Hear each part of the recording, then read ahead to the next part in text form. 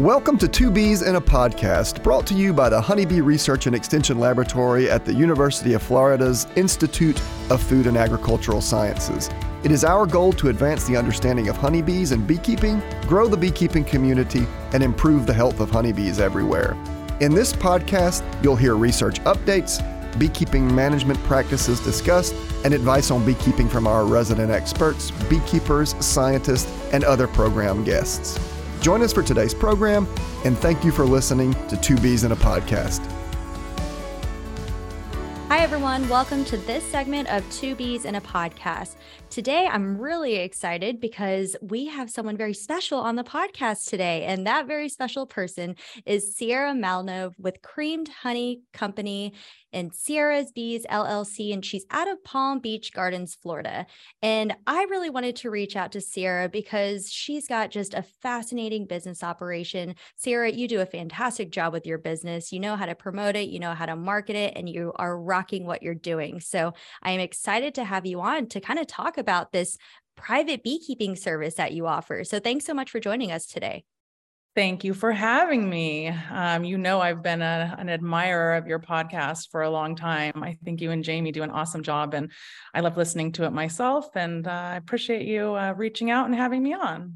Yeah, so we always love to introduce our guests with the beekeepers around the world. And so can you just quickly introduce yourself and maybe tell everyone how you got into beekeeping?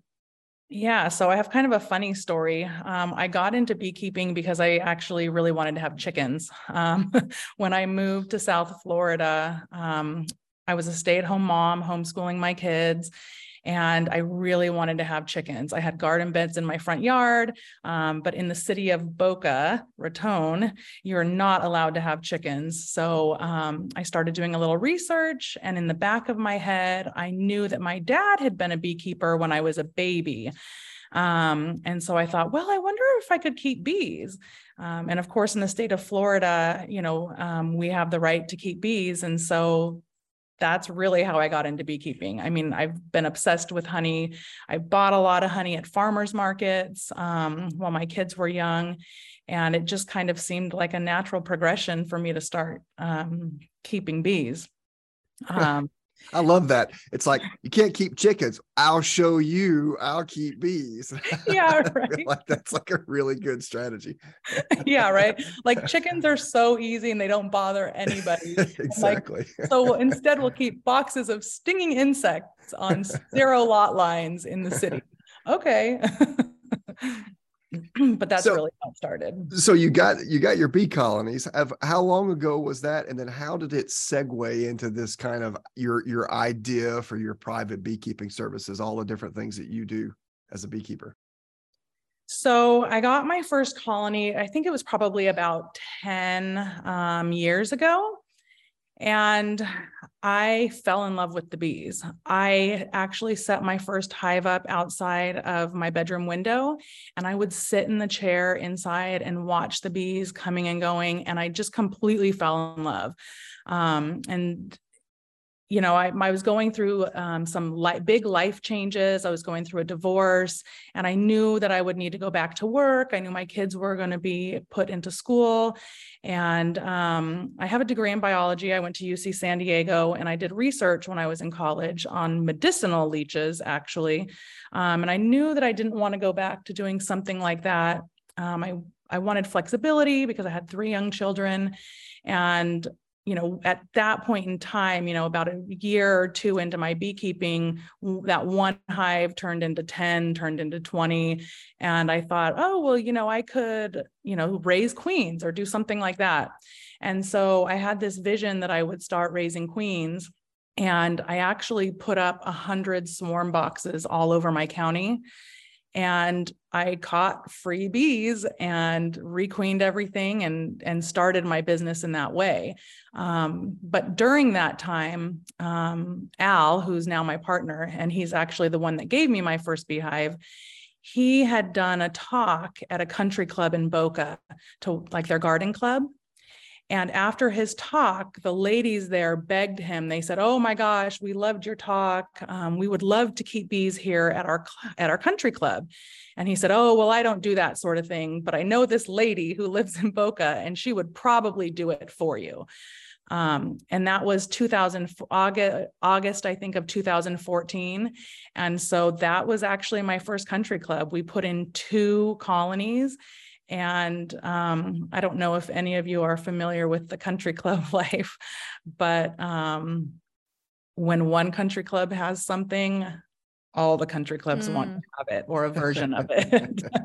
I mean, those people are truly living their best lives. I mean, it's like they're living at Disney World every day.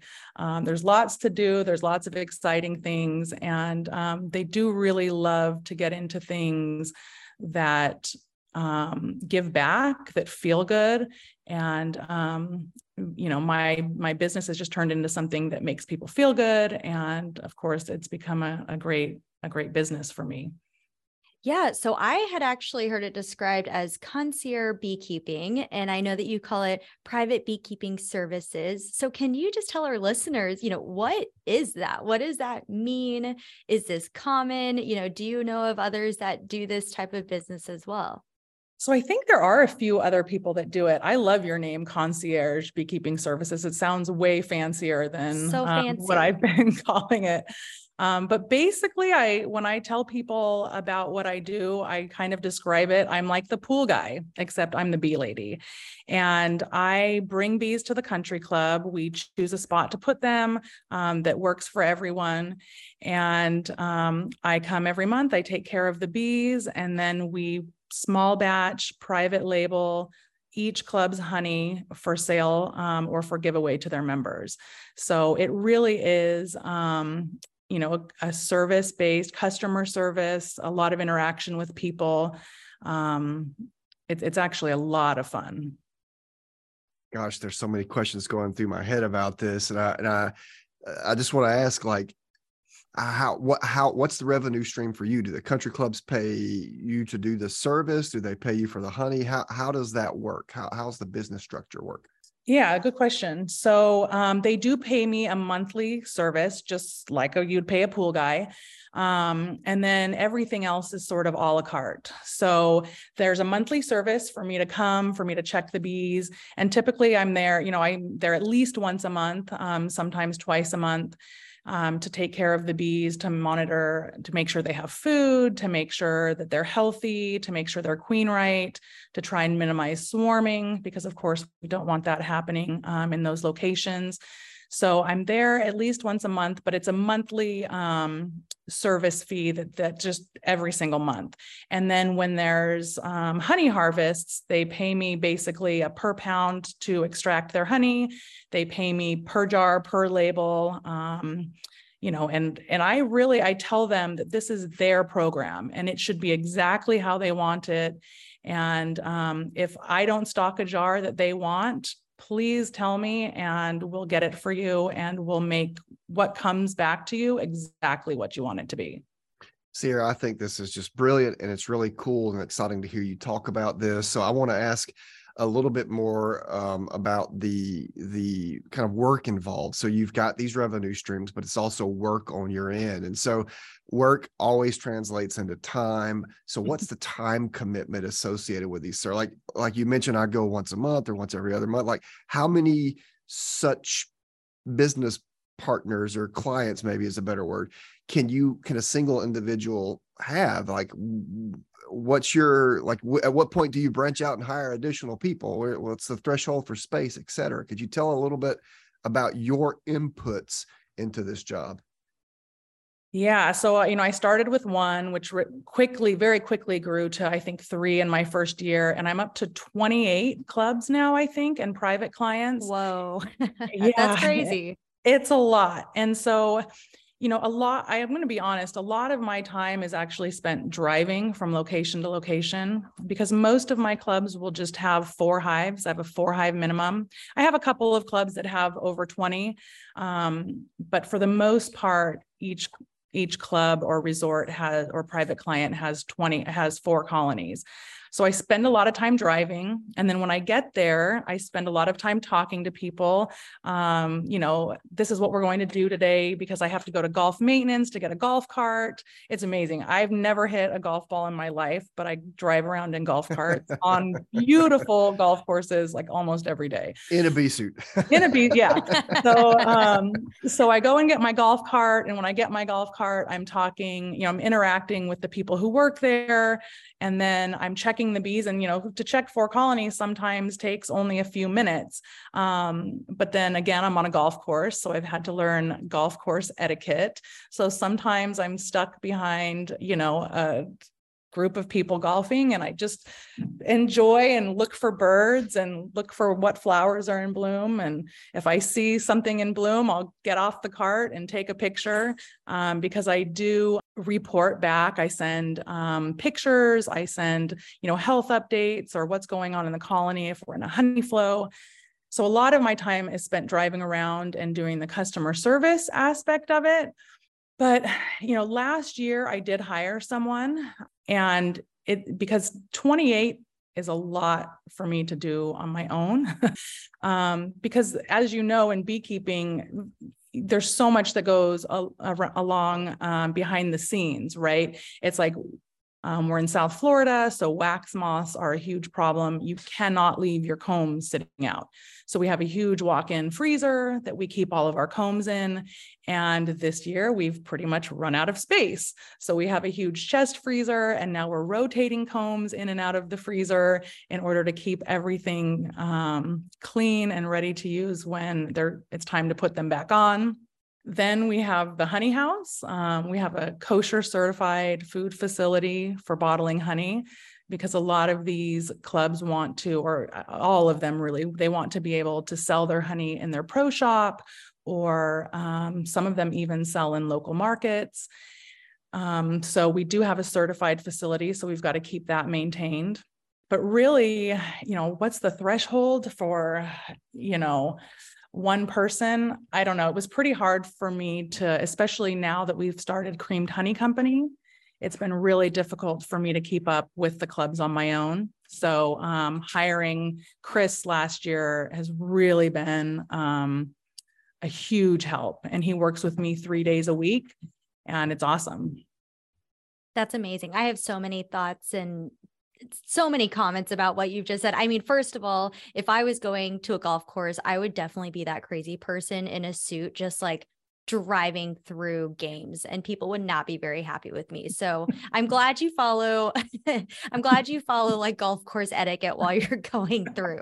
And it's definitely something that's learned. While I've been training Chris, it's like, there's so much that I do automatically that I don't even think about. Mm-hmm. So it's actually been a huge learning experience for me to try and, teach somebody what I do, because it's the human aspect, right? The interacting with people, it's the, golf etiquette, but then it's also the beekeeping, right? And right. You've got to know bees, but not just knowing bees, because you're not in a location where you can just go through the hives like a bear, or go through quickly and efficiently like you would do if you're a commercial beekeeper. You really have to keep the energy in the air controlled and maintained. Right. And that's a huge, huge part of what I do.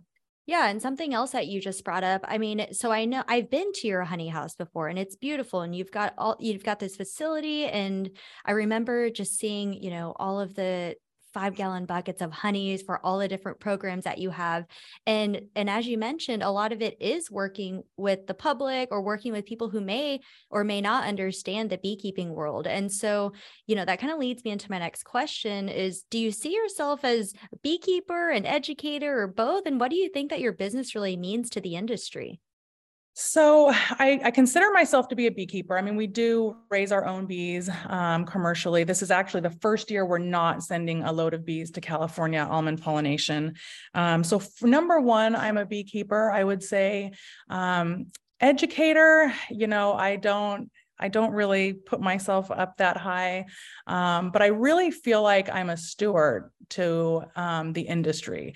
My goal is to give people that would not otherwise have positive interactions with bees, a positive interaction with bees, right?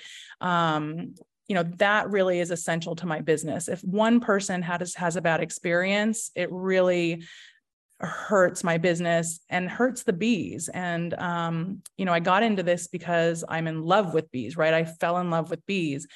And I want everybody to have some sort of positive interaction with bees, whether it's, looking at the hives on the golf course or just having this beautiful jar of honey show up that came like literally from their backyard or from that golf course where they play golf.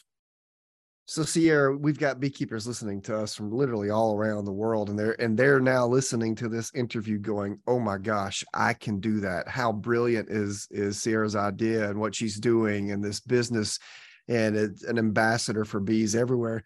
But I want to ask a little bit about the business part of it. What are some things that people getting into this type of business need to be aware of? What are some recommendations that you have for folks who are interested in providing this service? And I'll give you some leads. So for example, how do you find clients? What are the rules and regulations that you had to look into and discover to make sure you're doing it right? Do you carry, insurance for your business or liability insurance since it's bees on golf courses, et cetera? So what are some of the things kind of in those regards that folks need to be aware of as they look to get into something similar?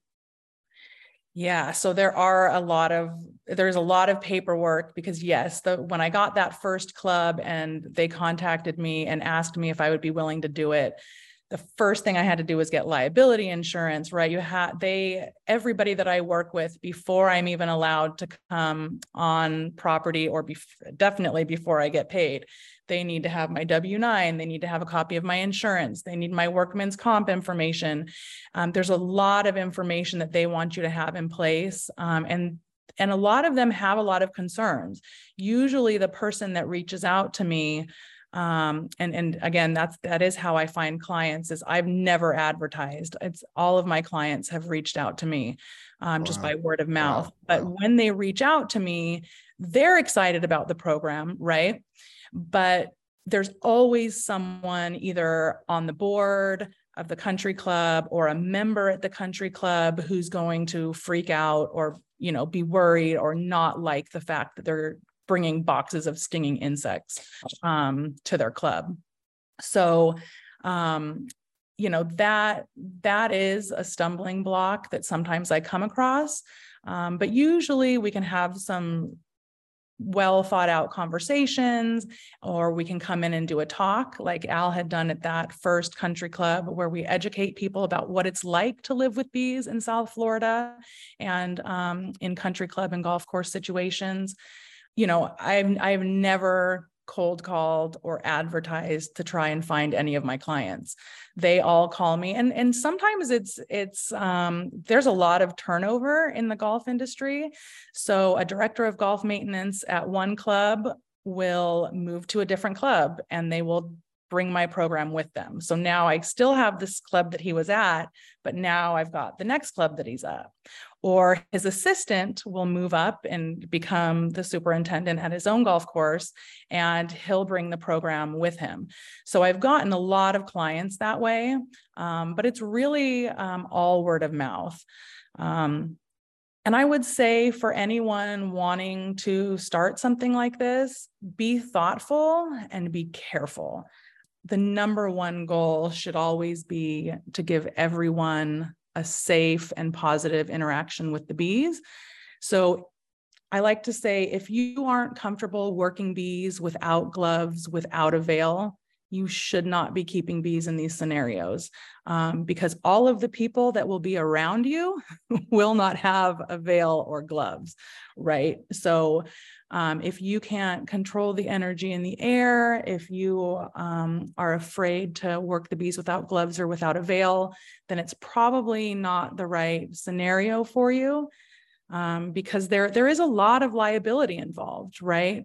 And one bad experience will really give a sour taste in the mouth of whoever that happens to. And just like all of my clients have come to me word of mouth, that word of mouth would travel even faster in the other direction if there was an issue. So it's, be thoughtful, don't go and put 20 hives in one spot. It's pretty easy to control the energy in the air when you're working one hive or two hives. The more hives you work in one spot at one time, the more out of control the possibility, for the energy in the air is. So just be really thoughtful about how you do it. Choose the right location. That's really the most important part of my program, is choosing the right spot so that everyone has a good experience, including the bees. Yeah, I mean, I think it's amazing. And I think definitely your success helps, with that reputation that you've created, is that you have been able to put bees on public, well, it's not public land, but Some of them are. I have 2 public golf courses, actually. Okay. So where the general public hangs out, though, just someone hanging out on the other side of a beehive. And so I think that also is very, very important with, I think, with your success. So Sarah, you were talking about the location of the bees, right? And so I guess the follow-up question that I have is based on, when you're looking for a location, are you trying to hide them from people so that they can't see them? Are you trying to make them visible so that people can kind of learn about the honeybees? Or how do you decide where to locate the bees on the properties that you work with?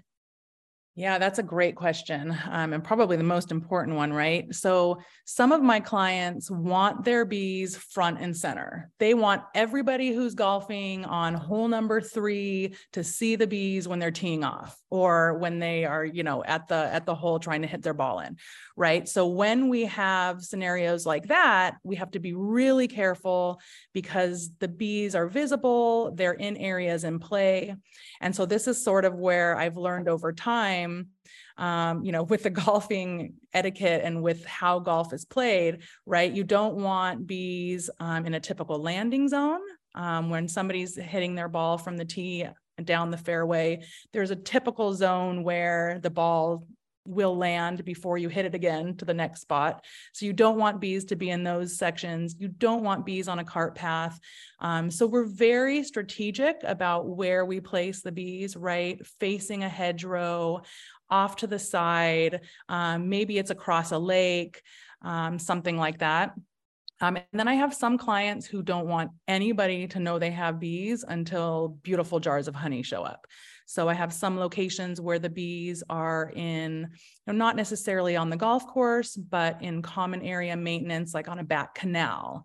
Or I have a couple locations where the bees are located behind their golf maintenance shop. So I really take into account their goals, but again, keeping in mind the safety aspect, right? Because we don't want bees where they have to mow back and forth. Some of these golf courses mow like 3 times a day. I know it sounds crazy, but if they're having to mow this area 1, 2, 3 times a day, don't want to have the bees there. So we choose areas that are low maintenance, and that really helps keep everybody happy, right? The golfers, the maintenance staff, because I like to show up and be the happy lady, right? I don't want anybody to be mad at me when that bee lady shows up because I was mowing over there, I was trimming the bushes over there, and those bees suck, right? That is not the role I want to be in. I want to be the happy lady, beautiful, sweet jars of honey show up, and everybody has a good time. So location really, really is important. Sarah, I've so enjoyed this interview. It's really cool to hear how you approach your business. And you mentioned something a little earlier I want to circle back on and just ask you about. You mentioned offering a la carte services. So that implies to me that each club can choose from this list of services that you offer and create a unique experience for them. So I'm curious how unique all the clients are. You mentioned having 28 clients. So how unique are the packages that they choose? And then if you don't mind, you also mentioned that you not only do this for clubs, but you do this for private individuals. And I'm curious how those 2 different clients give you a different experience. Yeah, so it's so much fun working with the country clubs because they're always looking to do something new, something exciting. So we have basic jars, right? Some of them at some of my locations, the program originates with the chef, and so a lot of the honey is either coming back in gallon jugs or in 5-gallon buckets. Which is not as exciting for me, but it's really exciting for the chef, where they get to use something that's literally coming from their location, and they really highlight it on their menu.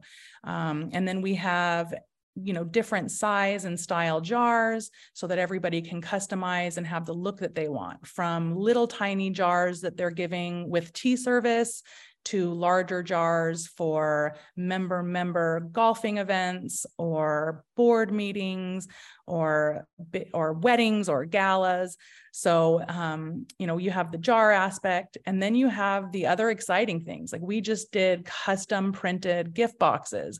So, having the knowledge to kind of think outside the box really, and, find something new and unique, because I've found that it's really exciting the first year, and it's exciting the second year, but country club living is always about something new and exciting, right? It's like living at Disney World and being entertained every single day. And so they really want new and exciting things. And, I have some clubs that year after year, sometimes they're like, oh, we don't know what to do with the honey. And I'm like, oh my gosh, what do you mean? It's so amazing. So I've always got to kind of be on my toes and try and find new things that we can do. And that's been really fun, right? Because they are always up for doing something new and exciting, right? A custom gift box, a custom trio. We've done custom creamed honey. And everybody's honey tastes totally different. I have some clubs up here in Jupiter that are 2 miles down the road from one another. 2 miles, 2 miles, 2 miles, 2 miles. Everybody's honey tastes totally different. I mean, it's really, really fun and really incredible. And then with the private clients, it is a little bit different. But some of my private clients, we have bees on their home property and they own 3 liquor stores, and we bottle it for them to sell in their liquor stores. So I have private clients like that. And then I have private clients that meet me in the bee yard, or I'm not in the bee yard, in their backyard, and want to learn about how to take care of their own bees. So it's like beekeeping lessons. Then I have other clients who just want pollination in their yard, or they really love bees and they want a hive. And so I'm literally like the pool guy. There's very little interaction. I show up, I take care of the bees, I text them a report, and then honey, either I have one client that takes the box of honey from me and she extracts it herself. I have another client that doesn't really care about the honey at all. I have another client who wants it in 5-gallon buckets. And then I have clients who want it in jars. So it's really, my business is really tailored to the individual needs of each client. And some people tell me that I'm making too much work for myself. I've had other beekeepers tell me, why don't you just extract it all and then give them what their portion is? And it's like, that's not what they want, right? They really want something tailored, something special. And everybody's honey is so different that it really is, it's not doing them a service to do it that way. So it really is, service-based. Again, this is their program and I'm just here to give them their vision. Yeah, I think that is all amazing. So the last question that I have for you, and I'm going to ask this, and I'll tell the listeners why I'm asking this, but who was your favorite Florida Department of Agriculture and Consumer Services apiary inspector? That's a terrible question. Oh my goodness, Amy, is this live? Because that one of them works for me now, and I adore him, of course. Chris Alonso works for me, but I have to tell you, I have genuinely loved every single inspector that we've had. Perfect, Sierra. No, I'm going to tell you, the first inspector I ever had was Caitlin. And she's awesome. We all know that she's awesome. She was the very first one to inspect one of my clubs. And of course, at my own home bees also. And then we had Chris Alonso, and then Chris Oser, who you guys have now. And now we're really without an inspector in my county, which is kind of a bummer, but I'm sure whoever comes will love just as much. So I was totally joking because when I was putting your questions together for the podcast, Chris Oster, who is part of our lab, he used to be your inspector. So yes. he comes into my office and he's like, I'm like, hey, what questions should I ask Sierra? You know, I've got these lists. And he was like, you should ask her who her favorite inspector was. And I'm like, I bet it wasn't you. He was awesome. You know, sometimes I feel like the inspectors call me more often just because it's so much fun to go ride around in golf courses and look at these. So I've gotten to spend a lot of time with Chris Oster, actually. He's probably inspected the most number of clubs for me. But he's great. You can tell him I love him. I think he's awesome. Okay. So Sierra, the next time I come visit you, I am super excited for you to take me around on a golf cart, and I'm going to tell Jamie that I was working all day. Was there anything else that you wanted to add? No, I think that's about it. I mean, I love my job. It's so much fun. We're so lucky in Florida, right? And especially South Florida, beekeeping year round. I mean, it's awesome. Doesn't get any better than this. Absolutely. All right, Sierra. Well, thank you so much for joining us today. I know that our listeners have really found it intriguing, and now they're going to aspire to be you one day. Thank you for having me.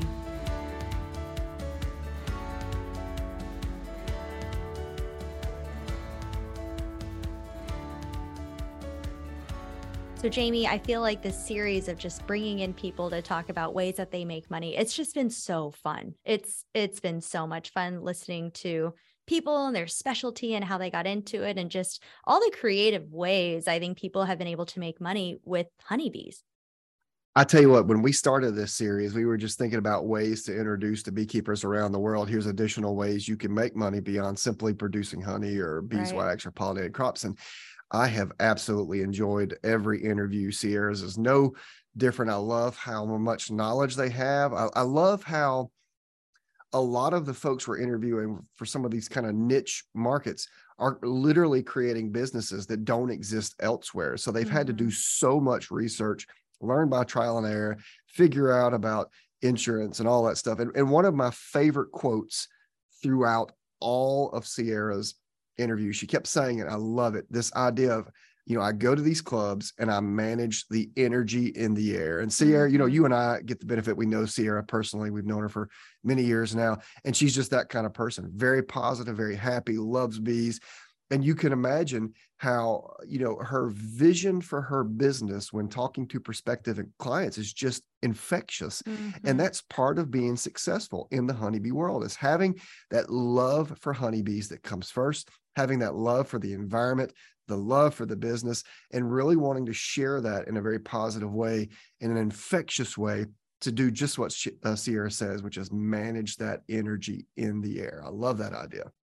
So Jamie, the other thing too is, you know, a lot of these people coming in and talking to us about their businesses, you know, they make it sound so easy, right? Like, I think she's just like, oh yeah, we just like go to golf courses, like get on golf carts, ride around and go take pictures of bees or flowers. But really, I mean, it's a lot of work, right? I mean, it's just, I can't even imagine the amount of work that it takes. And so I just totally respect everyone that is creative with their businesses and who's able to generate revenue in very unique ways.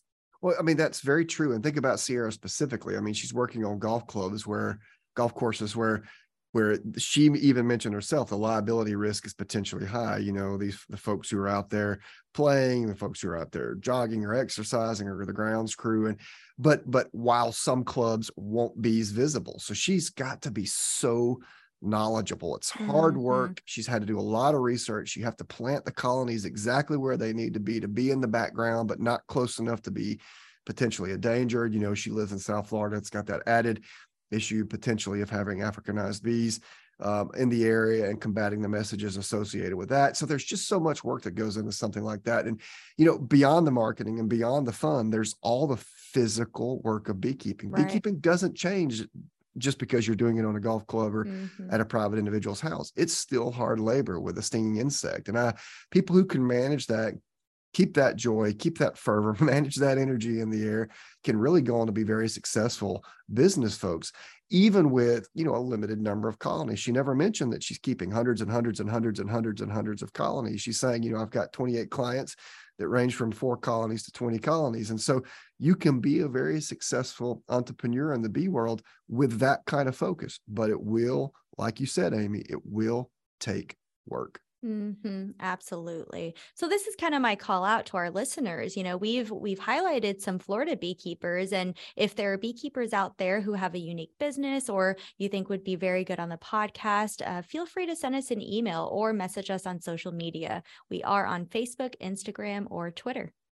Great point, Amy. The reason we're highlighting the Florida beekeepers is we just happen to know them well because we run in their circles. But if you're out there anywhere on the globe and you know someone who has a really niche, creative ways to make money with honeybees and beekeeping, let us know. We'd love to have them on our podcast and open up that business opportunity to our listeners everywhere.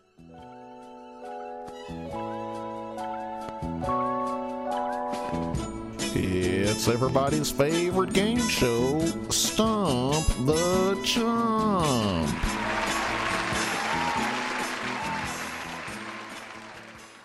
Welcome back to the question and answer time. Jamie, I'm excited because I haven't talked to you. Actually, our listeners don't know this, but I actually haven't spoken to you in probably a month now.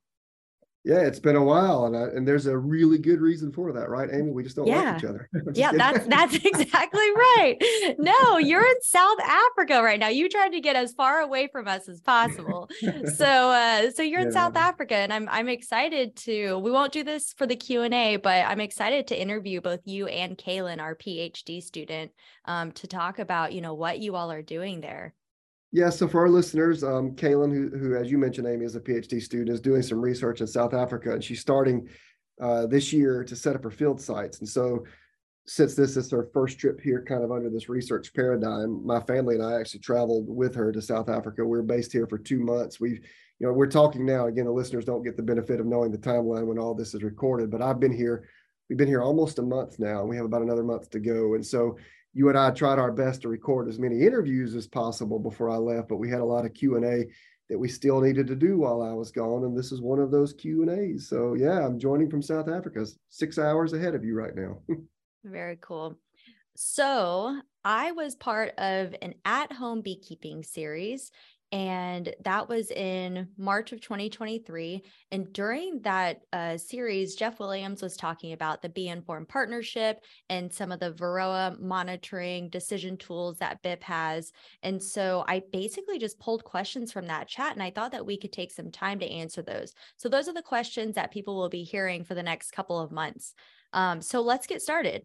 The first question that we have, so this person was asking, does oxalic acid treatment need to be rotated? And they were under the understanding that it did not need to be rotated. And, we're always talking about rotating active ingredients with Varroa control. So what are your thoughts on that? Yeah, so this is a really good question, and it's really one that I think, Dr. Cameron Jack from the lab would be a really good expert to answer, because I'm going to paint myself in a corner with a comment that I'm about to say. But the shortest possible answer here is that the questioner, is in theory correct. The mode of action of oxalic acid is different than what you would see from things like amitraz or some of the thymol-based products they're believed to have, et cetera. So it kills Varroa a different way. And based on the way that it does and how it ends up in the hives and all of that stuff, its residue levels, et cetera, it is less likely for Varroa to develop resistance to it than to other compounds. And kind of under that umbrella answer, if that's the case, then one person could argue maybe we should just always use oxalic acid. If the level of resistance development is very low, or the likelihood is very low, why use anything else at all? And I would argue a couple of things. Is while the possibility of resistance develops low, it's not nothing, right? It's not negligible. Because if enough people across the world are using oxalic acid, and all the time it's happening, in theory, Varroa can develop resistance to it, even if the likelihood is low compared to some of these other compounds. That's number one. Number two, oxalic acid doesn't work at all times of the year in all settings. So for example, if you have a lot of brood present in the hive, it's not a good treatment option because a lot of your Varroa are in those brood cells. And so even though it is technically true that the likelihood of resistance development is low compared to some of these other compounds, that doesn't make it an ideal compound to use all the time. So yes, if you try to use oxalic acid, it should be included in a rotation with other Varroa treatments. And again, Amy, as you and I have said now 1,000 times, if you just go to the Honeybee Health Coalition website, their Varroa control section, if you take their little Varroa control decision support tool, it'll tell you when oxalic acid is a really good option for you, depending on where you are, the time of year, the condition of your colony, etc. So, Jamie, it sounds like as far as resistance goes to oxalic acid, there probably, what would you say, needs to be more research that needs to go on with it? Is there a lot of research going on with OA resistance, or is it just, because of the mode of action that it's not really needing to be studied?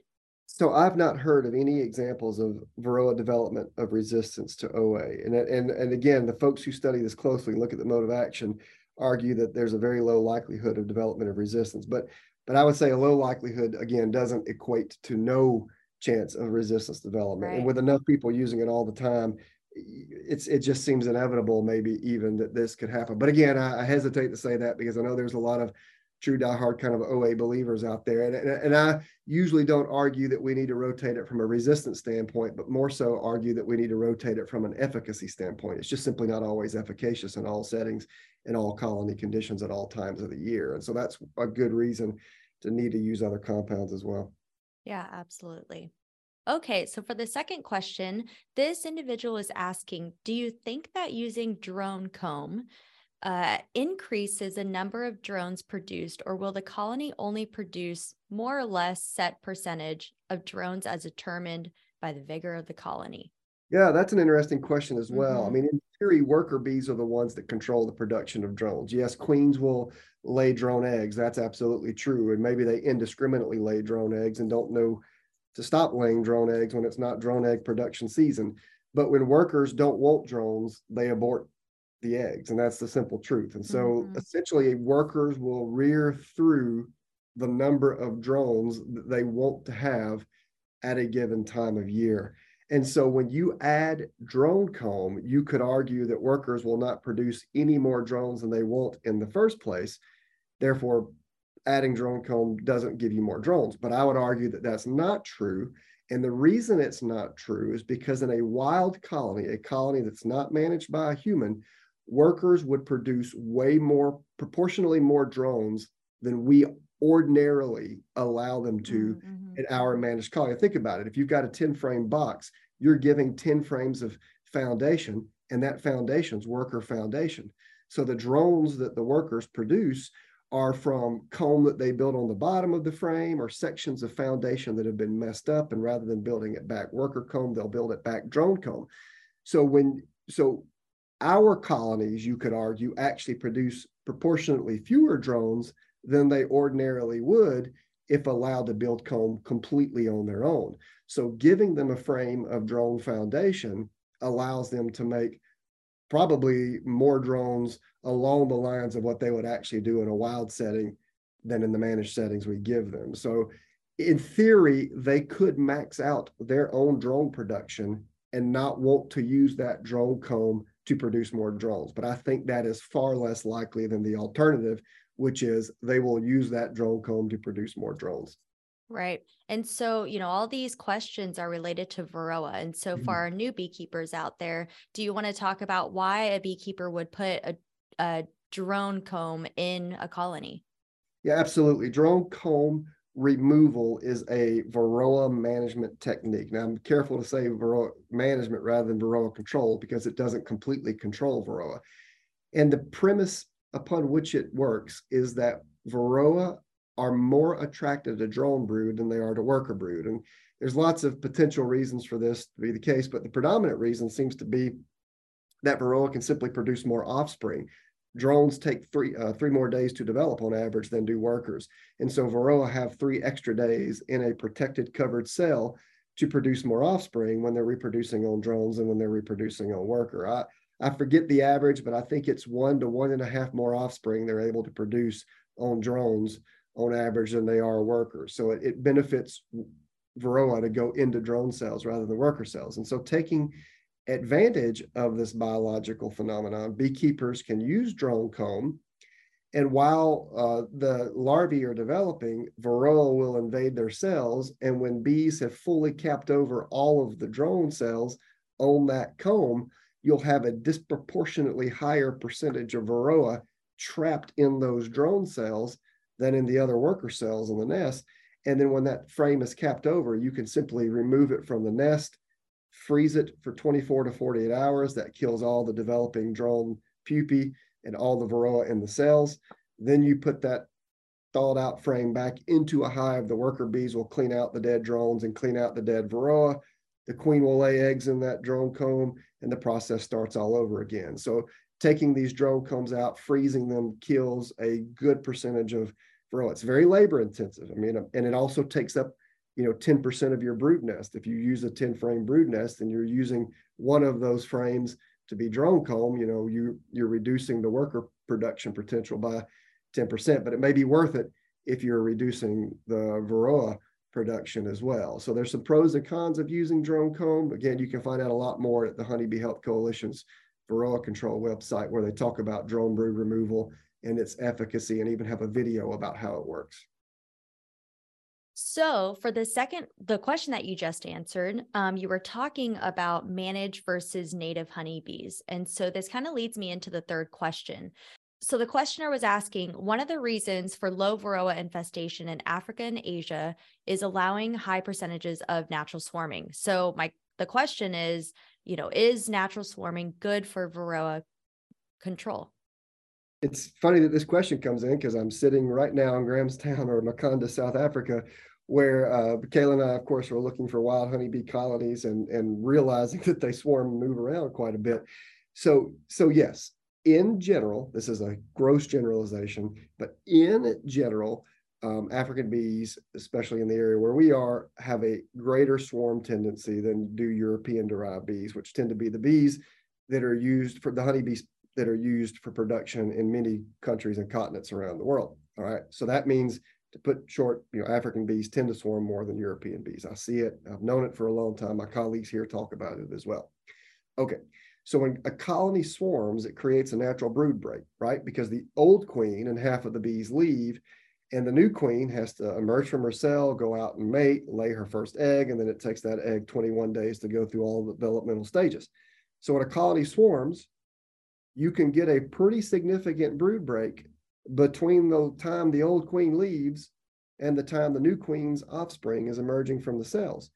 And that natural brood break can reduce Varroa reproduction, therefore reduce Varroa populations and colonies. So some people, especially folks who consider themselves natural beekeepers, right, this whole natural beekeeper movement right now, argue that we should allow colonies to swarm, because allowing them to swarm is a natural way that they deal with Varroa. So I understand the logic and the biological relevance of all of that. The problem is it's not very useful in the world of honeybee production. Colonies swarm during our major honey flows, and so when you lose swarms during that time of year, you lose significant honey production. If you're losing swarms that time of year, you're potentially losing the ability to make splits and have income other ways, or to offer pollination services. So while it is technically true that swarming can help reduce Varroa populations in the nest, from a production standpoint, swarming is still one of those things that's not advisable if you're into honey production or pollination or bee production or package production. So it all depends on what your beekeeping angle is. If you just want a little bit of honey that you can put on your biscuits or put in your tea, then yes, allowing your colonies to swarm should be okay. Then you can collect the little bit of honey you produce, et cetera, no big deal. But if you're in production beekeeping and you want to maximize honey production and colony health and fitness and all of these other parameters, then swarm control seems to be a very important piece of kind of production apiculture. Now we could get into the ethics of whether or not production apiculture is the way to go, but I would argue that there are better and more efficient ways to control Varroa than simply allowing their colonies to swarm. Now, with that said, I will give the quick caveat that commercial beekeepers essentially create artificial swarms, right? They split their colonies. Number one, to produce more colonies, to have more colonies, or to sell colonies, but they also will do it as part of an integrated pest management strategy for Varroa. Swarming by itself and splitting by itself will not control varroa. So they, even in the best of times, they would have to be coupled with other control measures. So you could argue that commercial beekeepers, split colonies, which is simply a controlled swarm, and this can contribute to reduced varroa populations. But allowing colonies to swarm gives you lots of other problems. For example, you've got unchecked populations of bees in the environment that cannot be treated for varroa. So you've got a lot of varroa in the environment around you.